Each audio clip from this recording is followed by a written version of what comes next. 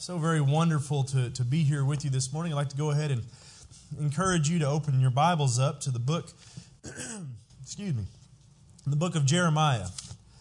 Now, as many of you have already noticed this morning, I am without my glasses, trying to prepare for upcoming trip and get used to wearing my contacts again. So if I seem to have a lost or agitated look in my eye, I assure you that is the reason why.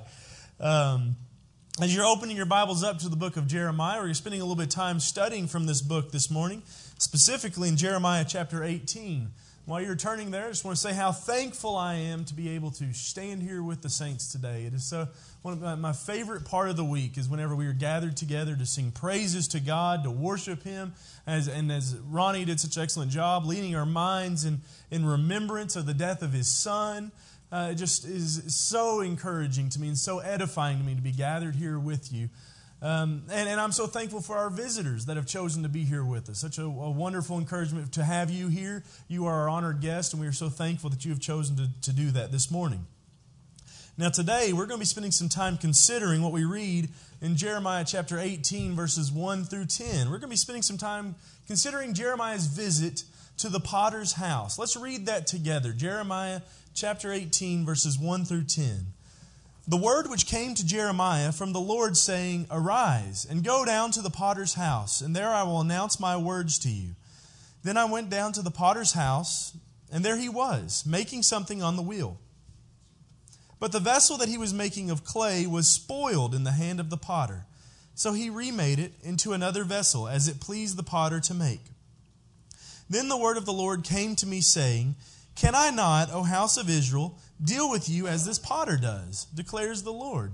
Behold, like the clay in the potter's hand, so are you in my hand, O house of Israel. At one moment I might speak concerning a nation or concerning a kingdom, to uproot, to pull down, or to destroy it. If that nation against which I have spoken turns from its evil, I will relent concerning the calamity I plan to bring on it. Or at another moment I might speak concerning a nation or concerning a kingdom, to build it up or to plant it. If it does evil in my sight by not obeying my voice, then I will think better of the good which I had promised to bless it. Now, when God told Jeremiah, as we get a little bit of maybe kind of close our eyes and we kind of picture what Jeremiah is going through here in this visit. When he told Jeremiah to go visit the potter's house, he wasn't sending Jeremiah to the place where the potter, his abode. It wasn't where he rested his head at night. It was where he would work. It was his place of fabrication. He was working here, and the Lord was going to give him a message for the people of Israel. It was specific to them. The potter's house, as many commentators and scholars have surmised, that it was very likely probably south of Jerusalem. On the slopes of the valley of Hinnom, there was much water and there was much clay found in this area. And the potter's house would have been near a field, a large field where the clay could be collected, it could be weathered, it could be stored and prepared in this field. There would also have been, when he went here, a kiln, a type of oven for firing the pottery. And there would have been a place to dispose of all the old pottery, that maybe some practice things that the potter had done, and some things that didn't turn out the way he intended after they were fired. There would have been a dump where he would have gotten rid of the old and the damaged or the dysfunctional pottery. The house would have been a place that provided cover for the potter's wheel or the pottery wheel, so the potter could fashion vessels during all kinds of weather. And it would have also helped in the drying process because of the firing of the clay in the kiln. And so this is where God sends Jeremiah. He sends him to this place of fabrication where this potter is at work preparing pottery. And it is here he's going to teach him a principle regarding the control and regarding the power of God. Now, something else that would have been familiar at the potter's house that Jeremiah would have saw would have been this potter making a piece of pottery. And he would have been doing so on a potter's wheel. So the way it would have worked was there was a large lower wheel that the potter would have set down. He would have spun with his foot. He would have kicked this large wheel, and it would have spun around, and it was attached to an axle that would have went up to a much smaller wheel. And the smaller wheel, as it spun, he would have placed a lump of clay on this smaller upper wheel. And this is where the ball of clay, this is where the pottery would have been formed. As this centrifugal force of spinning this ball, this lump of clay around, the potter would have taken his fingers and his skill that he has, and he would have begun forming that lump of clay into something that he desired.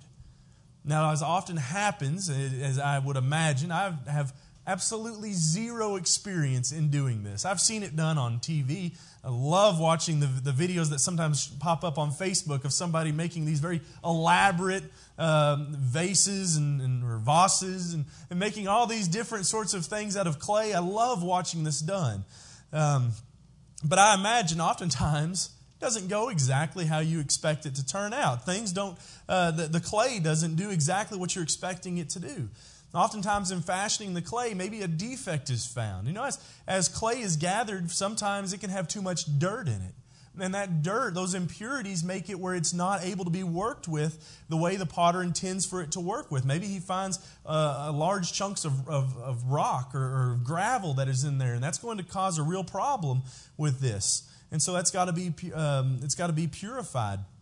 The treading process, that was the process in which they would gather this clay up and they would take it out in the field and they would literally just stomp and walk all over it until that clay reached the right sort of consistency to be able to be used and to be molded in the proper sense. Maybe that treading process was not done properly.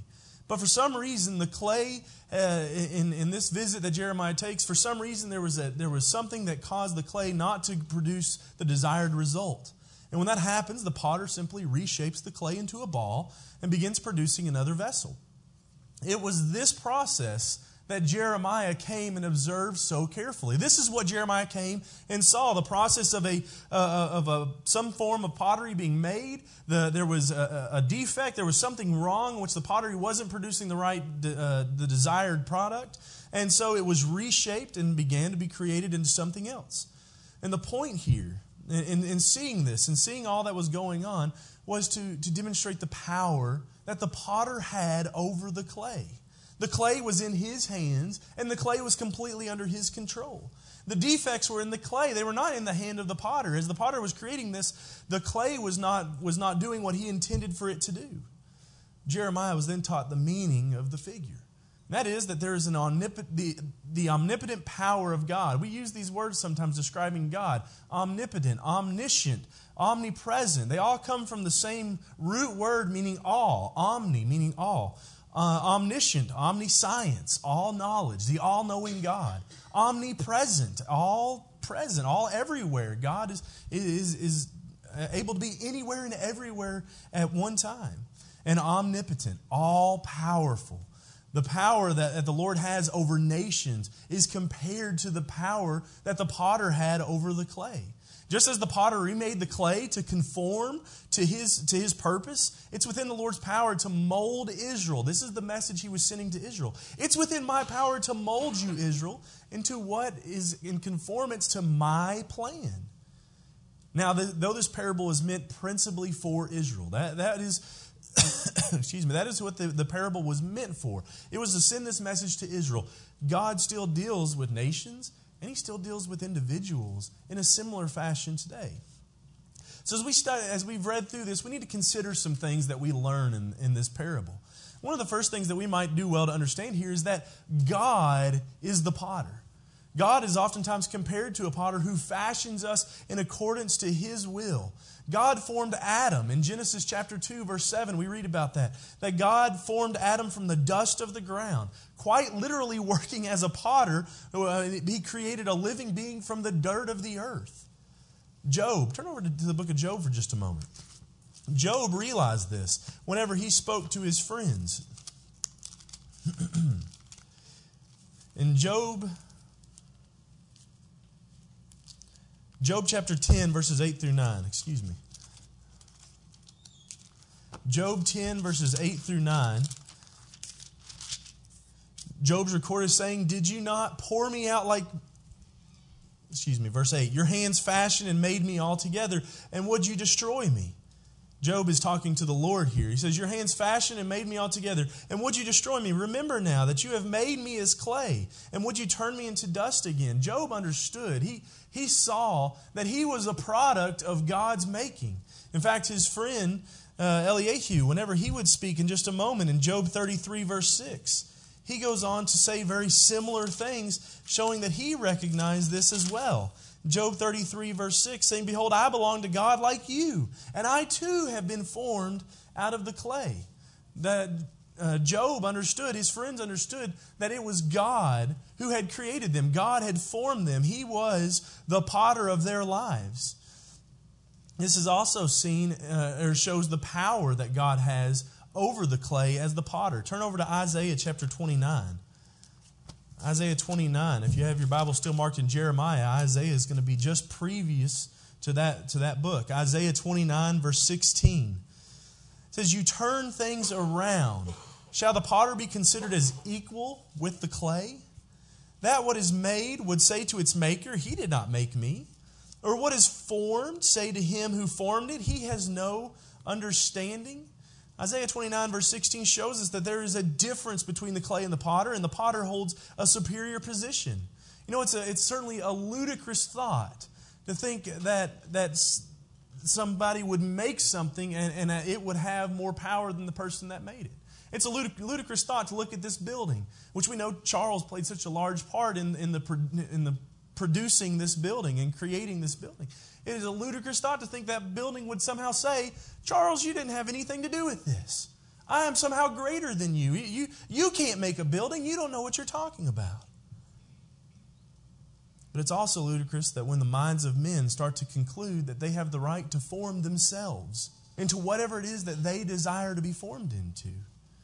That's what Isaiah 45 is going to go on to teach us, that we must not question our Maker.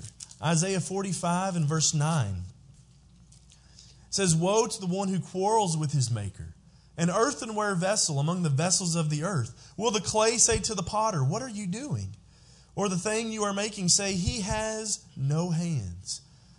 We have no right to question our Maker and to quarrel and to fight back and to push back against Him. This is how Jeremiah spoke to the sons of Zion over in Lamentations chapter 4. Again, if you're still marked in Jeremiah, Lamentations is going to be the book immediately following Jeremiah. In Lamentations chapter 4, in verse 2, it says, The precious sons of Zion, weighted against fine gold, how they are regarded as earthen jars. That's all. That's the relationship that they have with God the potter, that they are that which is created. We have no right to assume power over the Creator. We have no right to question the Creator. And Paul uses this illustration in Romans chapter 9 and verse 20 through 23 to show the will of God. Romans chapter 9, verses 20 through 23.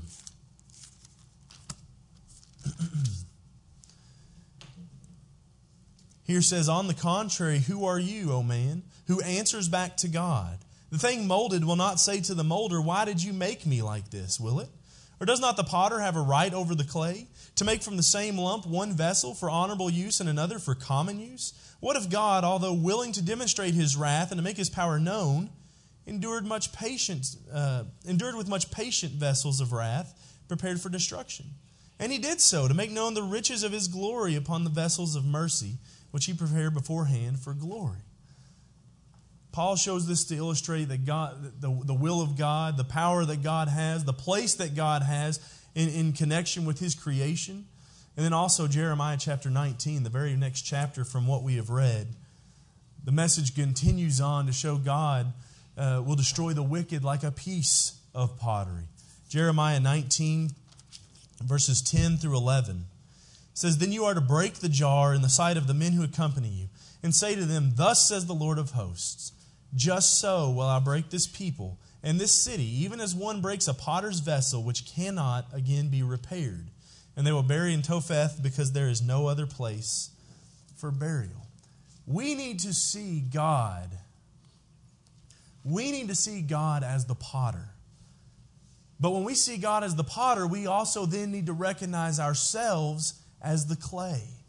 Now, the parallel between humanity and the clay, it can't be carried too far. Because humanity, mankind, we are not passive like the clay is. In the parable, the clay has no ability to refuse. The clay is just there. It is there. It cannot refuse what the potter, his intentions are for it. But as mankind, we can. We have the ability to refuse. So we are not passive in that sense. However, when we repent, of our sins, God can rework us into vessels of honor. Turn over to 2 Timothy for just a moment. 2 Timothy chapter 2, verses 20 through 21.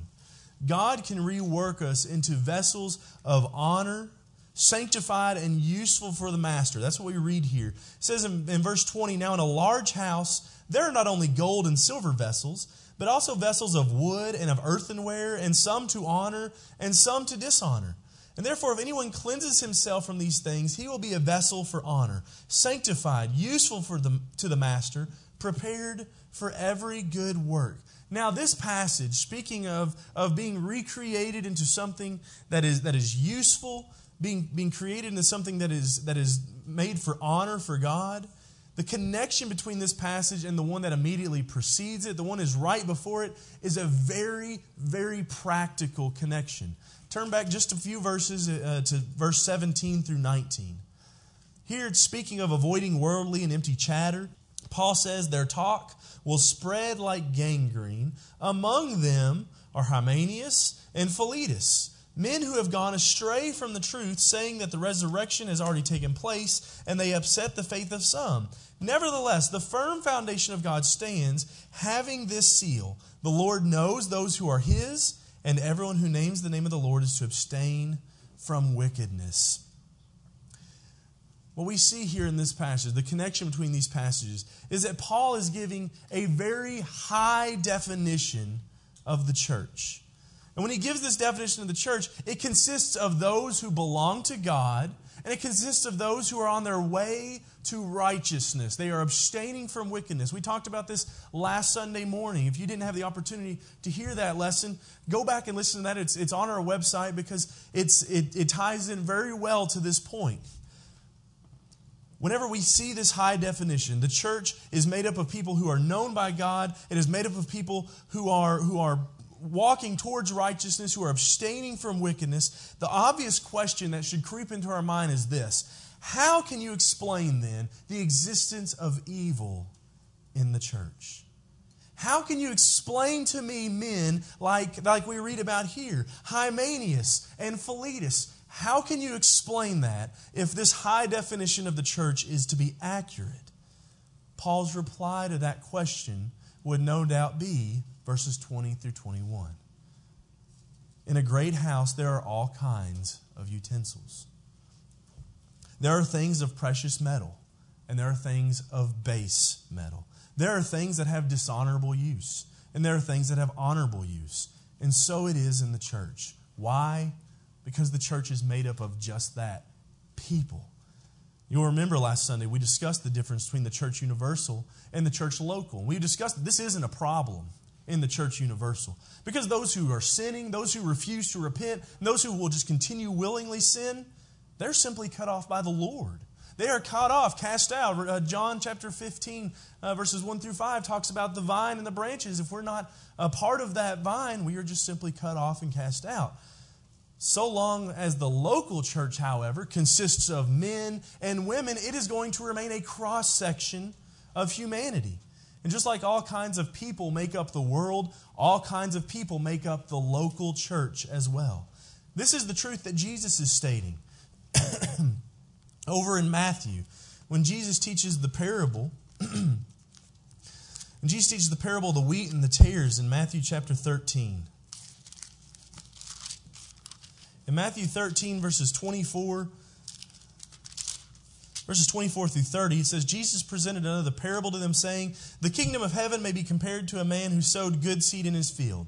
But while his men were sleeping, his enemy came and sowed tares among the wheat, and went away. But when the wheat sprouted and bore grain, then the tares became evident also.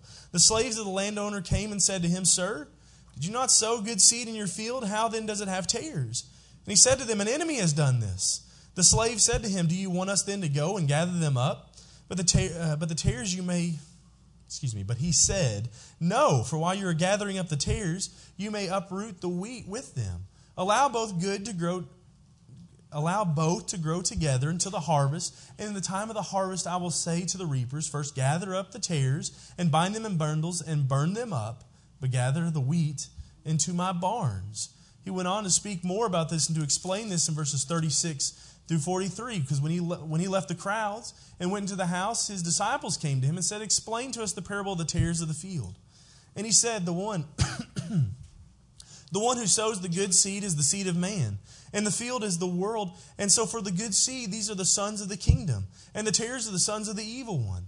And the enemy who sowed them is the devil, and the harvest is the end of the age, and the reapers are angels. So just as the tares are gathered up and burned with fire, so shall it be at the end of the age. The Son of Man will send forth his angels. They will gather out of his kingdom all stumbling blocks and those who commit lawlessness, and they will throw them into the furnace of fire. In that place there will be weeping and gnashing of teeth. Then the righteous will shine forth as the sun in the kingdom of their Father. He who has ears, let him hear. Jesus was telling his apostles, there's going to be wheat. There are going to be those that are righteous, that are living for the Lord in the world. And there are going to be tares. There are going to be ones that are planted right along with them. And guess what? When we get down to verse 41, he's saying that the angels are going to gather them out of his kingdom. The stumbling blocks, those who commit lawlessness, that means they are going to be in the church. They are going to infiltrate their way in because, as we talked about last week, membership into the local church is done not by divine membership, but by earthly membership, by men looking at other men and judging whether or not they are going to be a member. They're going to be joined together with this local body. And so, yes, you're going to find within the local church vessels of dishonor and vessels of honor.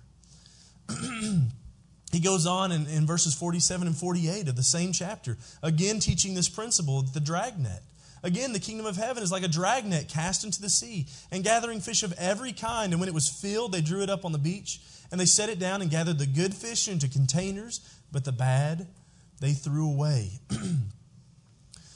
The dragnet, again, gathering of every kind of fish. Both of these parables, again, teaching the church is going to be made up of both people that are doing right and people that are doing wrong. God's judgment will, though, in the end, will make the separation. They will not, even though they might hide the wrong things they do from everybody else, God sees what is going on. He will make that separation in the end. We can't hide that from the potter.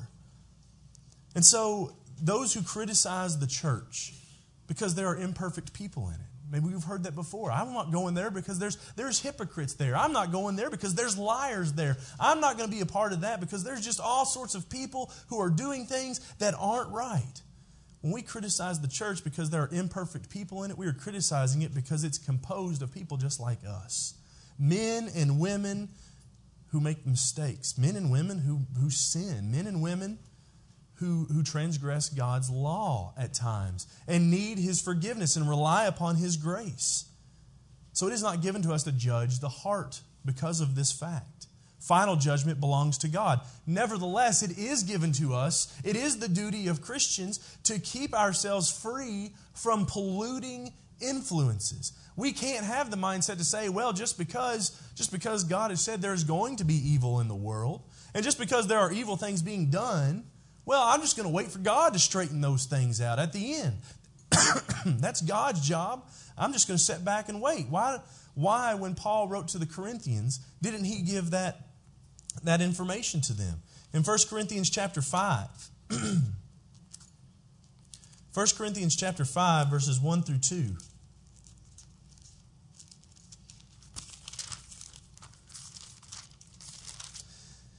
It says, it is actually reported that there is immorality among you, an immorality of such a kind as does not exist even among the Gentiles, that someone has his father's wife.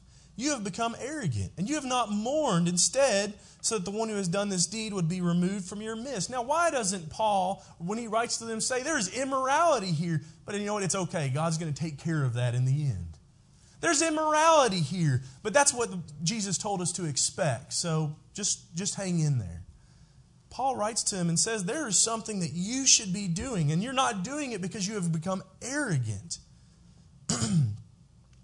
He criticizes, he condemns the church in this passage.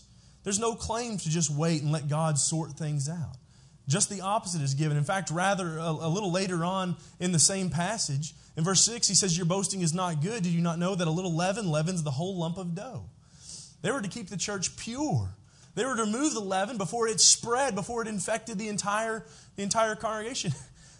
Just recently, my grandmother gave me some tapes that belonged, some to my grandfather and his father, and some to my uncle. But I heard a story related through these tapes of my grandfather when he was at FC College. And this story really helped me emphasize or picture this passage a little bit better. He had a stomach ache while he was at FC. And when he was getting ready to go in for a test, and one of his friends said, if you want to remove that stomach ache, you just take a little bit of yeast. Take a little bit of yeast for your stomach. That'll help that out. And so he went down to the store and he bought a package of the Flaxman's yeast. And he went back to his dorm and he got his stuff and he got ready to walk out. And he grabbed a cup of water and he opened it up and he dumped that yeast in his mouth, poured the water in. And before he could spit it out, he was almost choking to death. He was clawing to get this stuff out of his mouth. He didn't understand. You're supposed to mix that up a little bit, dilute that a little bit before you drink it. But it was that fast acting, that once that yeast hit that moist environment, it spread, and it spread quickly. When we think of the yeast that's talking about here, the little leaven, leavens the whole lump. We need to treat it as something that is able to quickly infect, quickly spread. And so there needs to be a push to keep the church pure. But we also must remember that it is not our job to be heart inspectors. It is not our job to be heart detectives. God will separate the good from the bad in the day of judgment. But it is our job to strive to keep the church pure. And that starts by first looking within ourselves and making sure that we are being pure. Now, one of the things that we see is God the potter and ourselves as the clay and that power that He has over that. One of the things that's extremely encouraging that we see from the parable is the realization that marred pottery, maybe we haven't been pure. We have impurities, we have inconsistencies, we have not prepared ourselves. Marred pottery can be remade. While it's true that God does have a plan for our lives, He does have a will for us, something that He desires for us to do.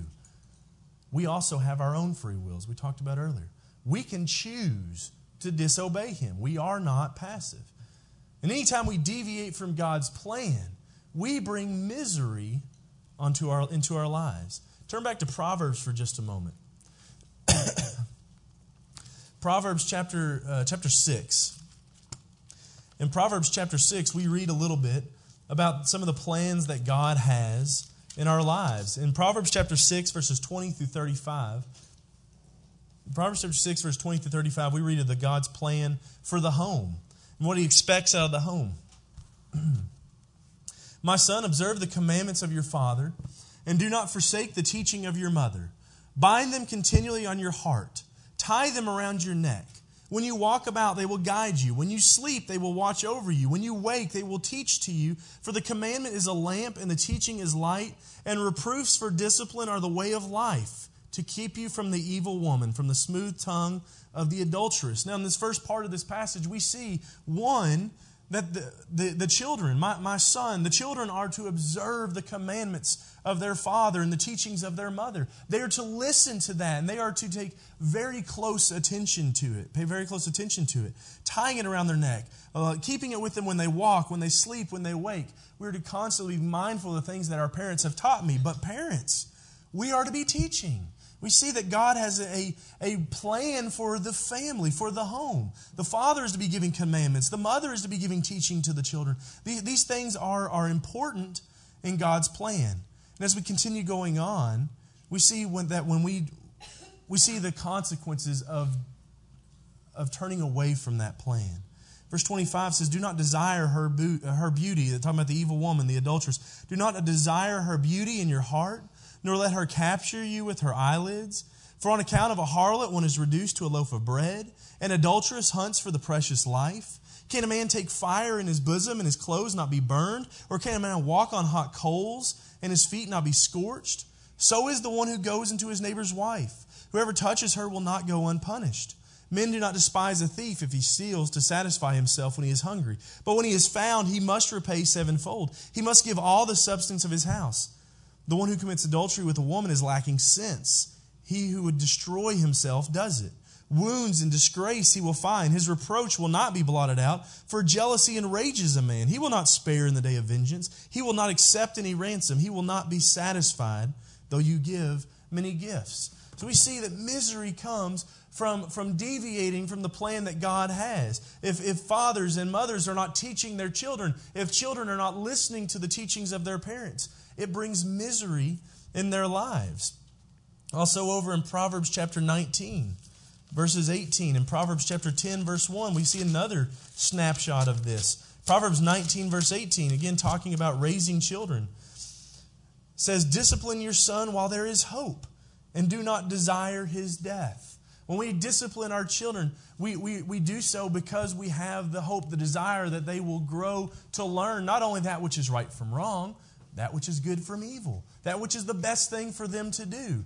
And if we choose not to do that, we might as well, as we've just read over in Proverbs 6, we might as well be desiring their death. We're desiring maybe not a physical death, but a spiritual death that very well could come from not showing them the discipline that they so desperately need and oftentimes desire. In Proverbs chapter 10, verse 1, we also read the Proverbs of Solomon, a wise son makes a father glad, but a foolish son is a grief to his mother. If we train our children up the way that God intends for us to train, that brings happiness into our lives. That brings blessings to our lives. But if we choose not to, very often we bring misery and we bring grief to ourselves. Have you ever had a desire? Have you ever wished that you could just go back then and start over? Or you could just do things again. Maybe if I could just go back, I would do this so differently. Maybe we find ourselves in an unpleasant situation. Maybe we have consequences that have been placed upon us, and they're because of our own choices, our own making. And if only I could take it back. If only I could take back those hurtful words. If only I could take back the things and make different choices. And sadly, in so many cases, it's not possible. It is impossible to go back and impossible to start over. The saying, you can't unring the bell. You can't pull back the arrow. It rings so true in our lives. A lot of times when we do things that we wish we could go back and we could do over, it's kind of like getting a really bad haircut. We kind of just have to live with it. We have to wait for it to grow out, and once it grows out, we can maybe try again. There's a story of a barbershop that opened up right across the street from another barbershop. They were competitors. And this new barbershop, they opened up and they herald themselves as a discount barbershop. They put a sign up in the window. We offer $7 haircuts. It's not to be outdone. The established barbershop put a sign up in their window. It said, we fix $7 haircuts. How nice would it be? How nice would it be if when we made mistakes, there could be someplace we go that we can fix that. Now, oftentimes that is not possible. But the good news from this parable that we read in Jeremiah, from the account of Jeremiah and the potter, the good news is that no matter how bad we have messed things up, we might not be able to fix the things that we have done, but we can be remade. 1 Timothy chapter 1, verse 15 illustrates to us in Paul's own words that he understood this so very well. 1 Timothy chapter 1 and verse 15, starting off his letter to the young preacher Timothy, Paul says, it is a trustworthy statement, deserving full acceptance, that Christ Jesus came into the world to save sinners, among whom I am foremost of all. Paul knew what it meant to be marred clay. He had persecuted Christians. He had imprisoned Christians. He hated Christians. We talked about that in class this morning. To hate someone is to commit murder in the heart. He hated them, but not enough for that. He stood by and he literally condoned the murder of men. Paul knew what it meant. He knew what it meant to be marred clay. but he also knew what it meant to be set free from the bondage of sin. Turn over to Romans chapter 6. Romans chapter 6, verses 17 through 18. It says, "But thanks be to God that though you were slaves of sin, you became obedient from the heart of that form of teaching to which you were committed. And having been freed from sin, you became slaves of righteousness." He knew what that meant to be within the bondage of sin. And Paul knew what it meant to be freed from that bondage, to have that weight lifted off, those shackles removed, and be a part of this slavery to righteousness, which Jesus talks about in the book of Matthew. And he says that it is a yoke, but it's a yoke which is light. It's a burden which is easy. In 2 Corinthians chapter 5, 2 Corinthians 5 and verse 17, he wrote to the Corinthians, saying, "Therefore, if anyone is in Christ, he is a new creature. The old things passed away. Behold, new things have come." Just like that vessel that didn't turn out right, the potter constructed it into a new creation. The old vessel was done away with. The old vessel was completely reformed into a ball, and a new vessel was created. In Christ, our old self, with all of its sin, with its impurity, it is destroyed. It is put to death. We are as if that marred clay rolled back into a ball and created into a new creature, a vessel purposed for honorable use.